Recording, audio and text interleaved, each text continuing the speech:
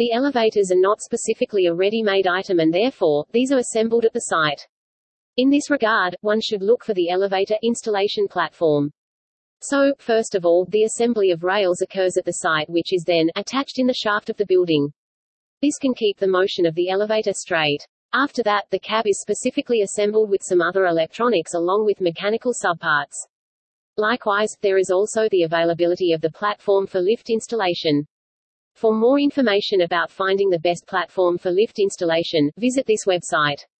www.china-rigid.com.